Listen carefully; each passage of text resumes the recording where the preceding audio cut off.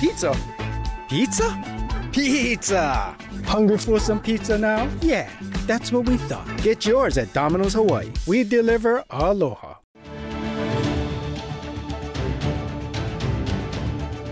The U.S. Energy Department has concluded that an accidental laboratory leak in China likely triggered the COVID pandemic. But that conclusion was made with, quote, low confidence. It's unclear what kind of new data led to this conclusion, but the Energy Department has a network of labs, some of which do biological research. The nation's multiple intelligence agencies, they're actually divided on how the pandemic started. According to the New York Times, the FBI concluded that the virus first emerged from a lab in Wuhan, but 4 other intelligence agencies believe the virus actually came about naturally. There is no consensus. This morning, though, China is responding, accusing the U.S. of defaming China and politicizing a scientific issue.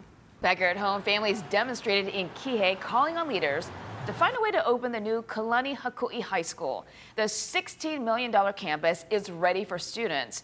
But the State Land Use Commission says that the Department of Education first needs to comply with an order that it gave 10 years ago, and that is to build a pedestrian bridge over the nearby and busy Pi'ilani Highway. The DOE thought a new roundabout with crossing guards would be enough to meet safety standards. Now, building a new $20 million overpass will take 5 more years.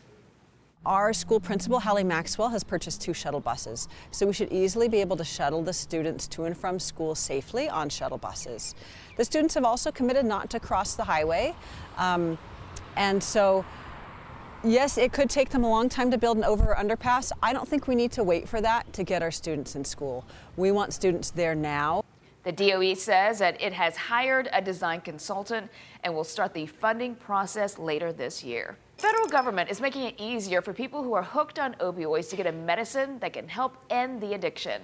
The U.S. Congress has eliminated a waiver that doctors once needed to prescribe buprenorphine.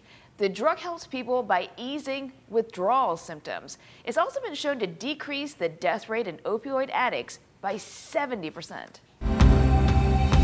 Starting on Friday, it looks like the winds start to back down. In fact, this weekend, the wind's actually going to be rather light. But we got to get through this long stretch of very windy conditions. There will be passing showers from time to time. Flooding, not an issue, even though some of those showers might be moderately heavy, especially in the morning time and in the overnight hours. So don't be surprised by that. But we'll get a nice, fairly dry for those leeward areas. And that's going to be the trend through Thursday with the winds running in excess of 30 miles an hour. Remember that wind advisory is on today and tomorrow until the evening, and it could likely be extended. The ocean's going to be very rough. And then starting on Friday, the winds start to back down. This See It Now digital news brief is sponsored by Long's Drugs, bringing our heart to every moment of your health. Pizza? Pizza? Pizza! Hungry for some pizza now? Yeah, that's what we thought. Get yours at Domino's Hawaii. We deliver aloha.